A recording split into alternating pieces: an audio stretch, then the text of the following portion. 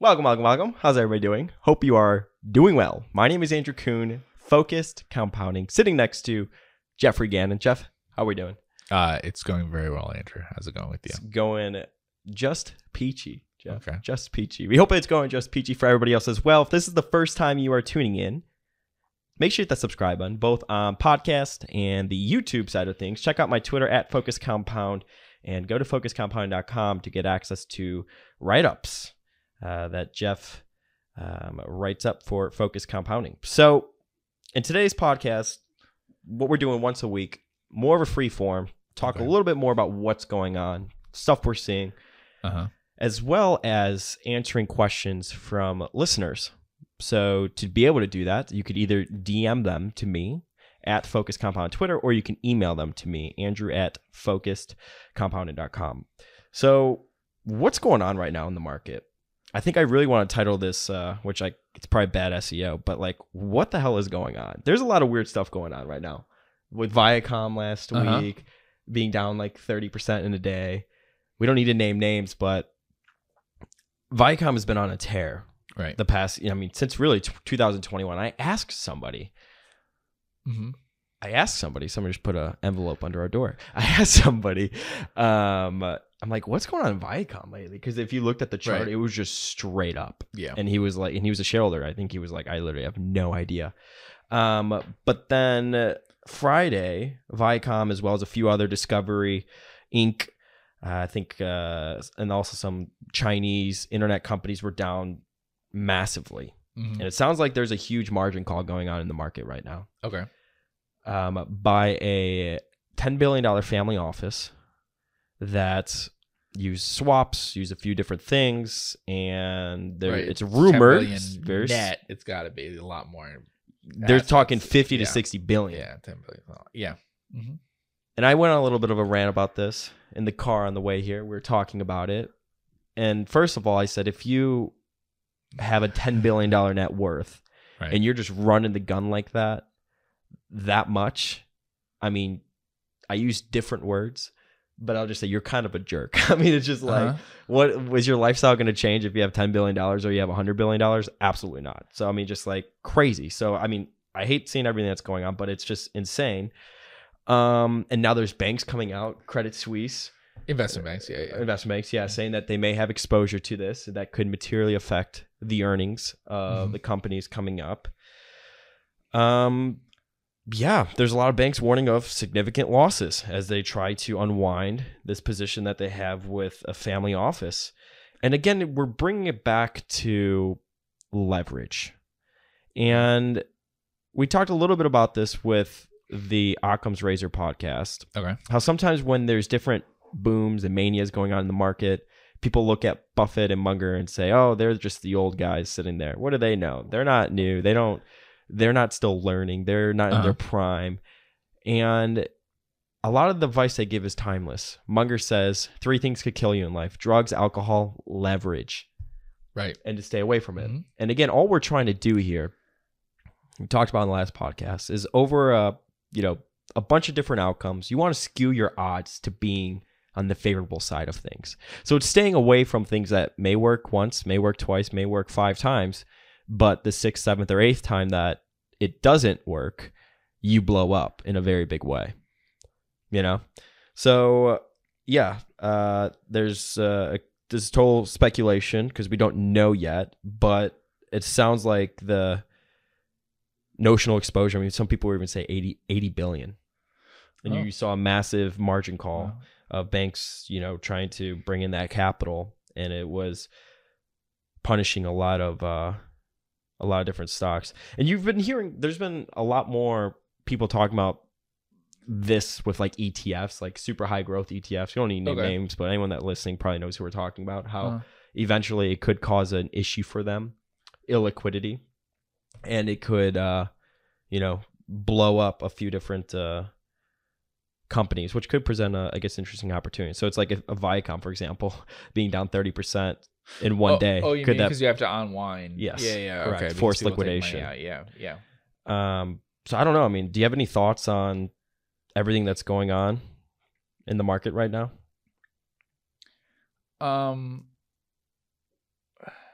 Well, yeah, this is interesting because it's similar to some other ones. Some of the stocks specifically, I don't know all of them, but Viacom and Discovery were interesting because they reminded me of the things like GameStop and AMC and all that, where they were actually interesting value investments not that long ago, and then they started going crazy and attracting a lot of attention and all of that. No, but I did know that crazy stuff was happening when the price of those particular stocks, because I looked at those. I mean, I do know Viacom and Discovery pretty well. That's it. Yep. That's probably smart opinion. No, it's just the whole thing of leverage, right? We don't use leverage. You don't use leverage. Now, you've done certain things with leverage before, right? Like if you ever did a short or something along those lines. Well, if you're short, then you have using leverage. But I mean, we are talking about a couple % of a portfolio when you're doing that versus many times the size of the business. Why do people do that? I don't know the details of this one. I mean, why you do it with something like long-term capital management or those sorts of things is that you have to take advantage of a very small spread that is very certain. And so then you have to use a large amount of leverage. I mean, you can see that with banks, right? So what the net interest margin of a bank might be 3% or something. Mm-hmm. So without using, even if you had no expenses, no non-interest expenses running the bank, well, to get a decent return, you have to use about 4 times leverage just to do that. And then you have other expenses and things. You need more leverage than that. So that would be why you do it. It also, in a sense, is why the spread can be that small. Sure. I mean, so the spreads have to be very wide on things if no one can use leverage. I mean, you could imagine making markets, things like that. If no one's leveraged who's dealing in a stock, then the bid-ask spreads can be very wide. If you intend to make tons of money, on a ton of different, on a lot of transactions at a very low amount, a very low spread, then you're using a lot of leverage, which you intend to use for a short period of time. And I mean, the issue with a lot of stuff for the financial system for leverage things is that it tends to be that stability creates instability. So if the perception of the world and everything is that things are unstable, if people are unwilling to lend and all that, then people don't engage in behavior that's destabilizing, basically, because it doesn't get financed. But if you do have a lot of stability, then you're given a lot longer leash to do things that might create instability eventually. So ironically, if you keep rates at the same levels all the time, if stock prices tend to be at the same level or rising without a lot of down declines or whatever asset you're dealing in, if people are kind of willing to finance things, if you have a really good credit rating, I mean, GE and AIG and stuff could never get in as much trouble if they didn't have such a good rating in the first place. Then you can do a lot of things that end up being destabilizing, right? Mm-hmm. I'm just curious, how do you stay away? How do you have a successful career where it's like you don't end up in the newspaper with one of these stories? Well, you could just not use leverage at all. Mm-hmm. I mean, you can get plenty good returns in stocks by not using leverage. Do you think it should be regulated more? I don't know, because I'm not sure how much danger this poses to the system. It's just so it's like Credit Suisse came out and said, oh, it may have some effect. There's a couple other banks too. And I was like, wow, this is totally reminding me of when I'm reading in these books, like 2008, they're like, oh, right, we could have some effect. And it's like, then they just throw the freaking kitchen sink at it. Yeah. I mean, maybe you could regulate the banks and their behavior towards it, but it's a lot of. Who's at fault? The prime banker that allowed them this type of leverage, or Oh, you mean, are they at fault for doing this? Yeah. Or prime broker. Yeah. I don't know. I mean, yes. I mean, you're talking about running money for other people and losing a lot of it by having a lot of leverage. That's a pretty big problem. But yeah, are the banks also responsible? Yes. And we're not going to get into all of this situation, but there is stuff here that probably should have made you not take certain risks. I mean, I don't know if you remember, but Charlie Munger's mentioned before about Solomon and them getting involved in a couple different deals. Mm-hmm. And what was known about some of the people and the deals they did, and they still wanted to do them. If it's enough money,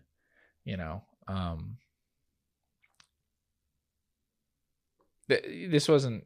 There's some things in the background here that would have already raised flags. So. Oh yeah, the $44 million insider trading. There's just stuff in the background that would have. Got it. Yeah. Somebody asked, I'm considering going activist and was wondering why you and Jeff have chosen not to. Does it make sense for you guys to run a public company? From my perspective, it gives you one more way of increasing returns by buying back when shares are cheap and issuing when expensive. For instance, the net asset value, the NAV, could be 100 and the stock trades at 80, so you could buy your already cheap portfolio at a significant discount to its market value. So any thoughts on that? Yeah, that's true. It gives you more options that way. Absolutely. Yeah. Yeah. If you read a lot of activist situations, I feel like it always looks a lot more like a slam dunk from the outside. And then you get on the inside and it's very, from what I've spoken to people about, it's much tougher. It usually always ends up being much tougher than they thought it would be, which is like business in general. Yeah. But very tough. We deal in smaller stocks. My biggest concern with when people take over smaller stocks and do proxy fights and all that is that they tend to remove the actual operating managers involved in it. If it was a situation where there was a change in the board or something, without a change in who the general manager was, who the people running plants were, and things like that, then I wouldn't have the same concerns. But that tends to be what it is. I think people underestimate the operational difficulties of a business that way. But I don't have anything against activism. Yeah. And we sometimes own meaningful amounts of stock in companies and, I mean, I do, I guess, have some stuff against activism in the sense of buying a fairly small stake, making a very public announcement, not ever being in a position in which you could change things at the company and stuff like that. I think we would tend to be fairly not public versus the amount of influence we could have on a company versus the opposite way. I don't like the buying a couple % of a company and making a big announcement kind of thing when someone else owns 10 times more than you do. And so there's not much you can change, Mm-hmm. That creates a fervor around the stock, gets attention to the stock and stuff, but that's not quite activism. I don't know how is the right word for it, but it's not really activism in the sense that you're ever going to want a proxy fight or something. It's like they're just looking for the pop. Yeah, it's get sort a of like bunch doing of a presentation attention, on the other people stock is getting come, attention for yeah. it. Yeah, I don't like that as much. But activism that changes things at the company, I don't have a problem with that. So it's really getting back to, again, like, buying the business as opposed to making a trade. Yeah, and the other thing is, other things equal, we prefer to buy into a situation where we like management, like what they're doing. It's really hard to change that in a way that would be as beneficial. So it is true you can do some things to like buy into a situation that's really cheap. You don't like management. You could do some stuff to kind of mitigate that a little bit, but you're probably still not going to end up in a situation where you really love what you're going to get. It's much easier to find a management that you like and's already in place than to somehow find them and put them in there. It's better be a team player. Yeah. But of course, sometimes you end up in activism over time, and that's very reasonable. That wasn't your intent going into it, but things happen and whatever. So that's always the case if you own a meaningful amount of stock, that things could happen. Sure. If you want to read a pretty cool story on an activist getting involved with a company, read Railroader about Hunter Harrison and when Pershing was getting involved with Canadian Pacific and what that process was like, and the proxy fight and fighting with the board and screaming and all that sort of fun stuff. It was a great book. Yeah, they went into it. I once wrote a letter to a board. I did do it one time. No, you've written two. Yeah, you've written another one other than that one that you're talking about. I don't think officially I have. We have. But yeah, no, I mean, as an individual investor, I one time wrote a letter to a board. But did they respond? That was a very specific, issue with a buyout offer or something. So it was very not operational.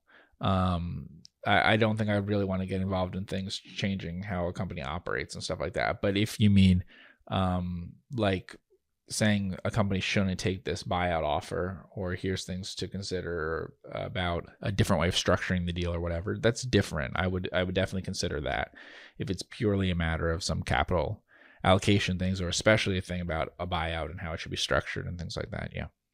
Somebody asked, can you guys discuss if you subtract out the stock-based compensation cash flow line item when calculating free cash flow?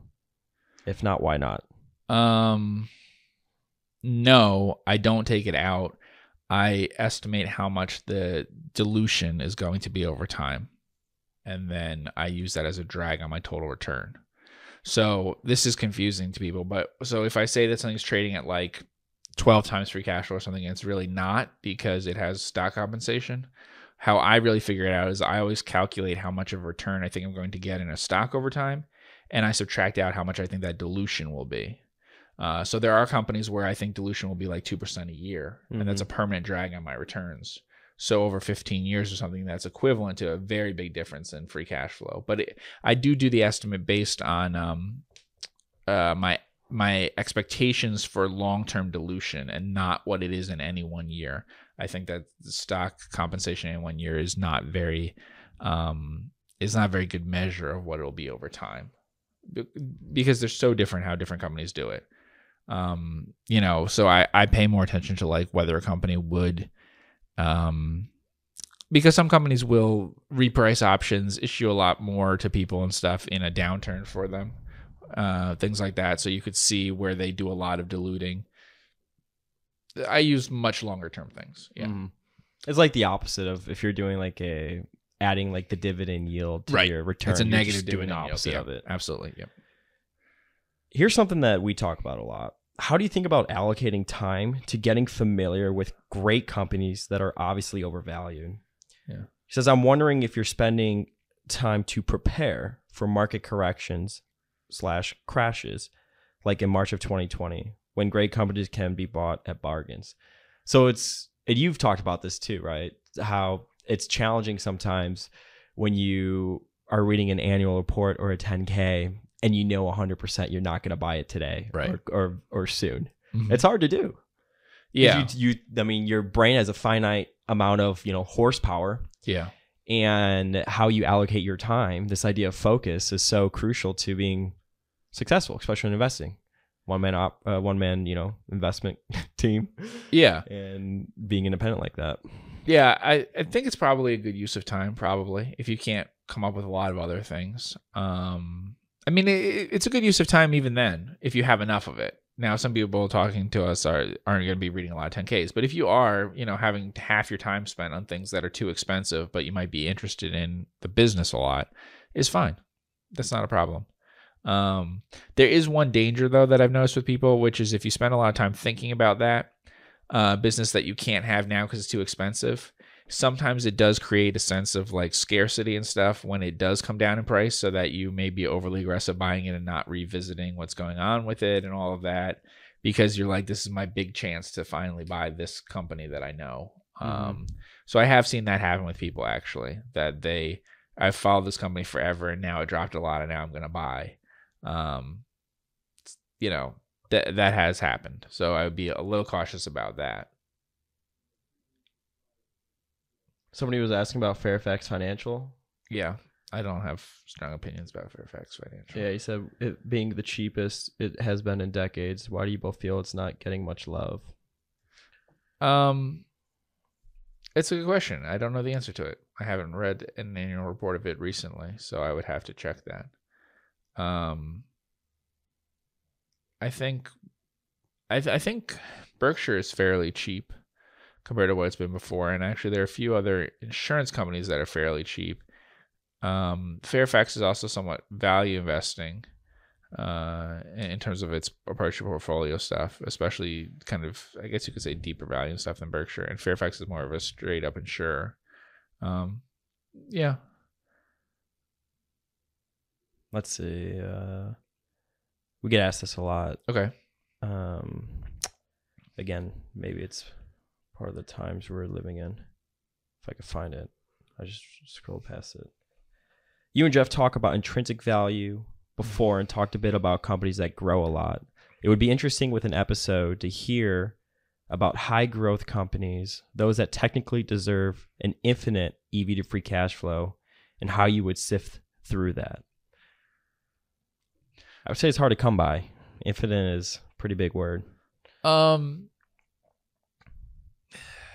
Yeah, well, I mean, they could lack free cash flow now and be worth more in the future. I think we had a write-up on our website at one time of Box, which is the kind of thing that if it eventually grew fast enough and developed into a more profitable business along the lines of the economics, what it seemed the economics might be of the business, then it could be worth a lot despite the lack of profits at the moment. I think, let's see, there's certain other companies like that have fairly high retention rates and theoretically would have nearly pure profit. I mean, it would have to be something with a very high gross margin, but of course it can even appear that the gross margin isn't that high in the very early years for a truly like new technology type thing, you know. But usually you would need very high gross margins. When I complain that some company is overpriced, you'll notice that usually it's not a company with a very high gross margin. Sometimes it is. But to be extraordinarily clearly overpriced, you probably need to be priced pretty high versus gross profits, which is a number I would use, price to gross profits. And then your gross margin has to be reasonably low. So that is why I complain about something like Tesla. It's not an industry that has high gross margins. The company doesn't have high gross margins. So even though the price to sales might seem like something that's paid normally for super high growth stocks, it can be a little more extreme. You know, a good example of something I would avoid valuing that way would be like Chewy, right?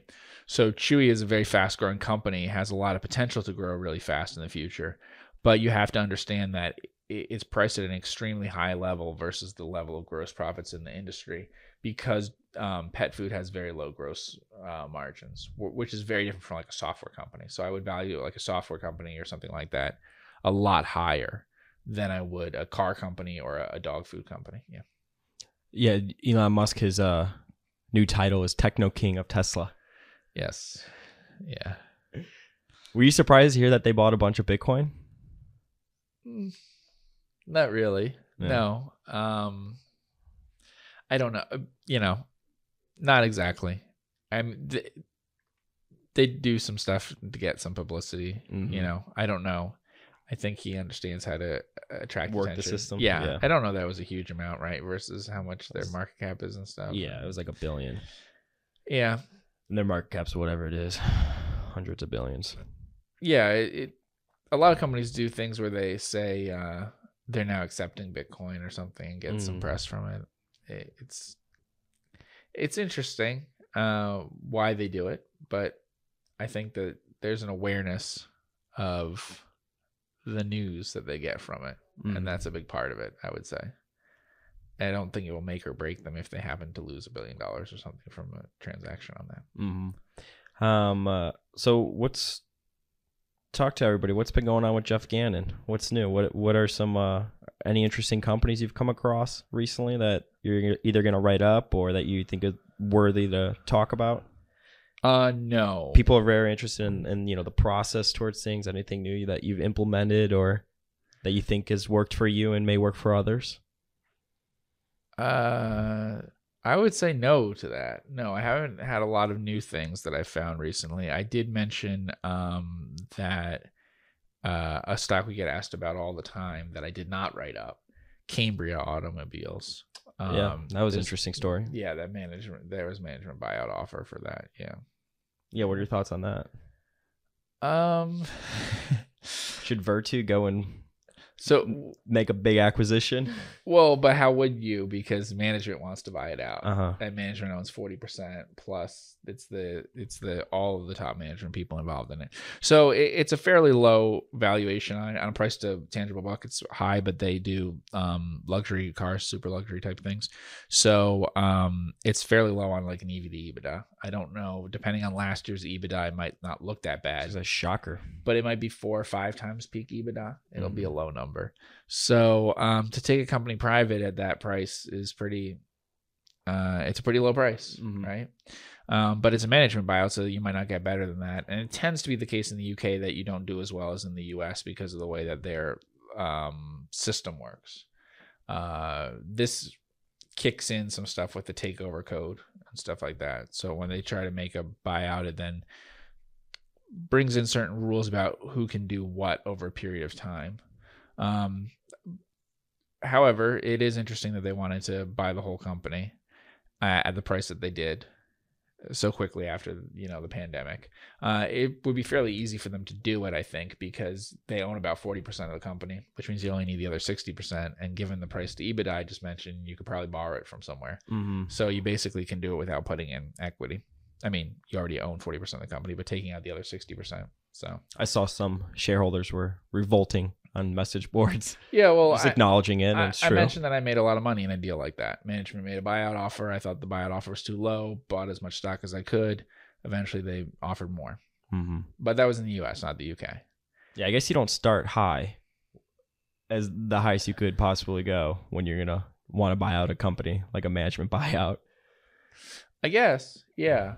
And like I said, and there are rules in the UK. If they continue to go forward with it, there's a date that they would have to decide if they want to continue to go forward with it or not. Once they do, they're bound by certain things. It's a whole different dance than in the US. Did it shock you that Hunter Douglas No. did a very similar situation? It didn't shock me, yeah. I mean, whenever you've talked about the company, kind of a take under was kind of a risk that we always talk about. That possibility, yeah. So Hunter Douglas, the family in the last decade or so had about a decade, last decade or so of its life, maybe a little bit more than that as a public company, had bought back from the point of about 50% to like almost 90% or something of the company, and then took it private. And they had it in a jurisdiction where that was likely to work out better. Not that you couldn't do it in the U.S., but it would be harder. I mean, I think you get a higher price in the U.S., but that's more because of the way the board works and stuff, I'd say. So we talked a little bit about Progressive on a different podcast, but somebody said that I like the company very much. They have an excellent management, but I always find it hard to forecast earnings in insurance companies. Right. So he was wondering if we could help him get a better idea of how to actually value insurance companies and what are the key metrics to include when calculating intrinsic value. So with Progressive, the way I broke it down is long-term average. What do I think their underwriting margin will be? Applying that and then putting a valuation on that and then putting a value on the investment portfolio completely separately. So in other words, you do a calculation like you say, let's say premiums are, whatever number they are. And you say, okay, let's take, you want to look at PGR right now so we can see the premiums? Okay, so this will be earned premiums, I think. So what were they last year? Earned premiums, $39 billion. Okay, so let's say earned premiums are $40 billion, right? And you say, okay, they have this target to hit a 96 combined ratio. Do I believe that? Well, you can look at decades of past results to see if you do believe that. And if you say, okay, I think they'll make 5%, so that would be a 95 combined ratio, then 5%, then they're going to make, $500 million for every $10 billion that they write. They're writing $40 billion, so they're going to make $2 billion in underwriting profit or something is what you think they're at now as their normalized level. So let's say you took that number. Then you put a multiple on that. Like you say, okay, so is that worth 10 times pre-tax income? Does the average company or is a company of this quality or average company, whatever you want to say, deserve to trade at like 10 times pre-tax? Maybe it does. So then you put 20 billion there, and then you do the same thing from the investment side of it, right? And you add them together because both sides matter. That's the thing. You get both pieces of it. Now you can add the investment side by taking the entire portfolio and just valuing at what it's worth. However, you should be warned that because of the way a lot of insurance companies work, and certainly Progressive, they're going to get lower returns on average on that portfolio than you would like. So your stock portfolio is going to outperform their investment portfolio because they keep a lot in shorter term cash type investments. So then you add those two parts together, and then in the case of Progressive, you might have debt that you have to take out, but that's how you do it. I would say those are the two parts that you break down. And you look at the very long-term past, what their underwriting has been, what their combined ratio has been, and compare that. So when I say combined ratio, I want you to look at their expense ratio and their loss ratio as two separate things, and the combined ratio together. But also then you compare them to other companies in the industry, and they have that data. At least versus the industry, it's very easy to find. And even in the case of Progressive, you can find it for specific competitors like Geico and USA probably. But you certainly can always find it for the industry, like comparing them. So are they always a little bit better than the industry? Things like that. If the industry is rating at 100 on average for 30 years, are they a few points below that? However, if you're asking, can you predict the next few years? No. I mean, it's cyclical. Mm-hmm. So it really depends. Trying to predict something like that is like trying to predict the stock market or something. There are things happening that can build momentum for a little while, but people will realize that what they're doing doesn't make as much sense, and they'll pull back from it eventually. And then when things get really cheap, then they'll push into it a lot. So it is like a stock market that way. It has that kind of cyclicality because profits will attract more competition, basically, and but eventually you'll see prices reverse on anything that good times or bad times will not last for too long in the insurance business. So you do need to look at the very long term and come up with a cyclically adjusted number. You really don't want to use the last few years of earnings or something. If you hear us say like the PE of this stock or whatever, if we say of some brand business, right? So if you said Hershey or something, it doesn't really matter. I mean, maybe it matters in a COVID year, but it doesn't matter in any other year. But for an insurance company, don't just use the last year's PE, because there'll be some years where the combined ratio is really good and some years where it's really bad, and it's purely cyclical. You want the long-term average. Got it. Speaking of Hershey, I came across this 2 weeks ago. Okay. It always shocked me that Buffett didn't purchase this company. Because you just talked about it. Uh-huh. Yeah. That ever shock you? Seems like it would be right in his wheelhouse. Well, it hasn't really been available for sale. Yeah. The entire company, because of the trust. Yeah. And then the price isn't necessarily all that low. A bunch of candy companies, the price isn't all that low. He invested in a way through Mars Wrigley, that one deal that he was able to do that way, but he's always liked Wrigley and Mars. So it's an area he's wanted to invest in, but you notice he doesn't. There's lots of companies he talks about and doesn't buy into. He would use the Wall Street Journal as an example of a great business many times, but didn't own the stock itself, which is interesting. So it really depends on the price, and maybe he never got the price that he liked. Just admiring from afar. Yeah, I can't think of a time when Hershey's stock was really cheap. I could be forgetting a time in the recent past. I'm always amazed at how expensive Tootsie Roll was. Yeah, that's another one. Yeah. Now, I think that may be also that people always thought, well, it's a possible takeover candidate, which is true, given its size and everything. But it always traded at a very high sort of multiple, very blue chip kind of multiple. Yeah, which isn't necessarily wrong. I mean, it's very safe stock. Revenue's gone nowhere over the past 10 years. Yeah. 10-year CAGR on revenue, negative 1%. Yeah. Yeah. And, they're businesses in which you have almost no growth, so it's hard to pay a really high price. Sure. Now, there's a lot of safety, but 35 times free cash flow. Yeah, it can be hard that way. So I've always avoided ones like that. We've talked about food companies and why I don't like them as much as just the price. I mean, it's okay to pay that high price if you have really good returns on equity and fast and some real growth. But if you have basically no growth, I don't think you ever want to pay a high multiple for something, because you can't. I mean, maybe if you had amazing capital allocation by someone like a Buffett or something, but absent that, you're not going to be able to reallocate capital at better than average returns. So why would you want to pay a high multiple versus the earnings you're getting? So like if you need a 10% return in a stock and you're paying more than 10 times free cash flow, because you're saying, well, Hershey's or Tootsie Roll or something is a great business.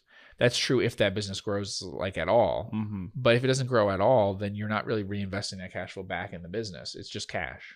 So what does it matter what company it's coming from? Now you could say, well, it's the safety of it. And I agree with that. The risk is very low. But how big is the safety difference in a government bond versus a junk bond? You can measure that. It's not a huge percentage difference, right? So you don't really want to pay, I think, 3 or 4 times more for a business. I mean, in terms of the yield difference, that's huge. We're talking about you're getting a yield of 3% free cash flow yield or something instead of 10% in some other stock that you could find that's riskier. It's a very big spread, you know. Yeah. Interesting. Cool. Well, I want to thank everybody so much for tuning in with the Boat the Bus. If you want to email me your questions or DM me your questions, and we will talk about them throughout the show, just like we did here today. It could be basically about anything, whether it's from, just the process or individual accounting questions or just questions about business in general. We want to talk about what's on everybody's mind. So DM them to me, or you can email me, andrew@focusedcompounding.com. I want to thank everybody so much for tuning in to Boat the Bus. Leave us a 5-star rating. That goes a very long way. That puts a smile on my face. We appreciate all the support, and we will see you in the next podcast.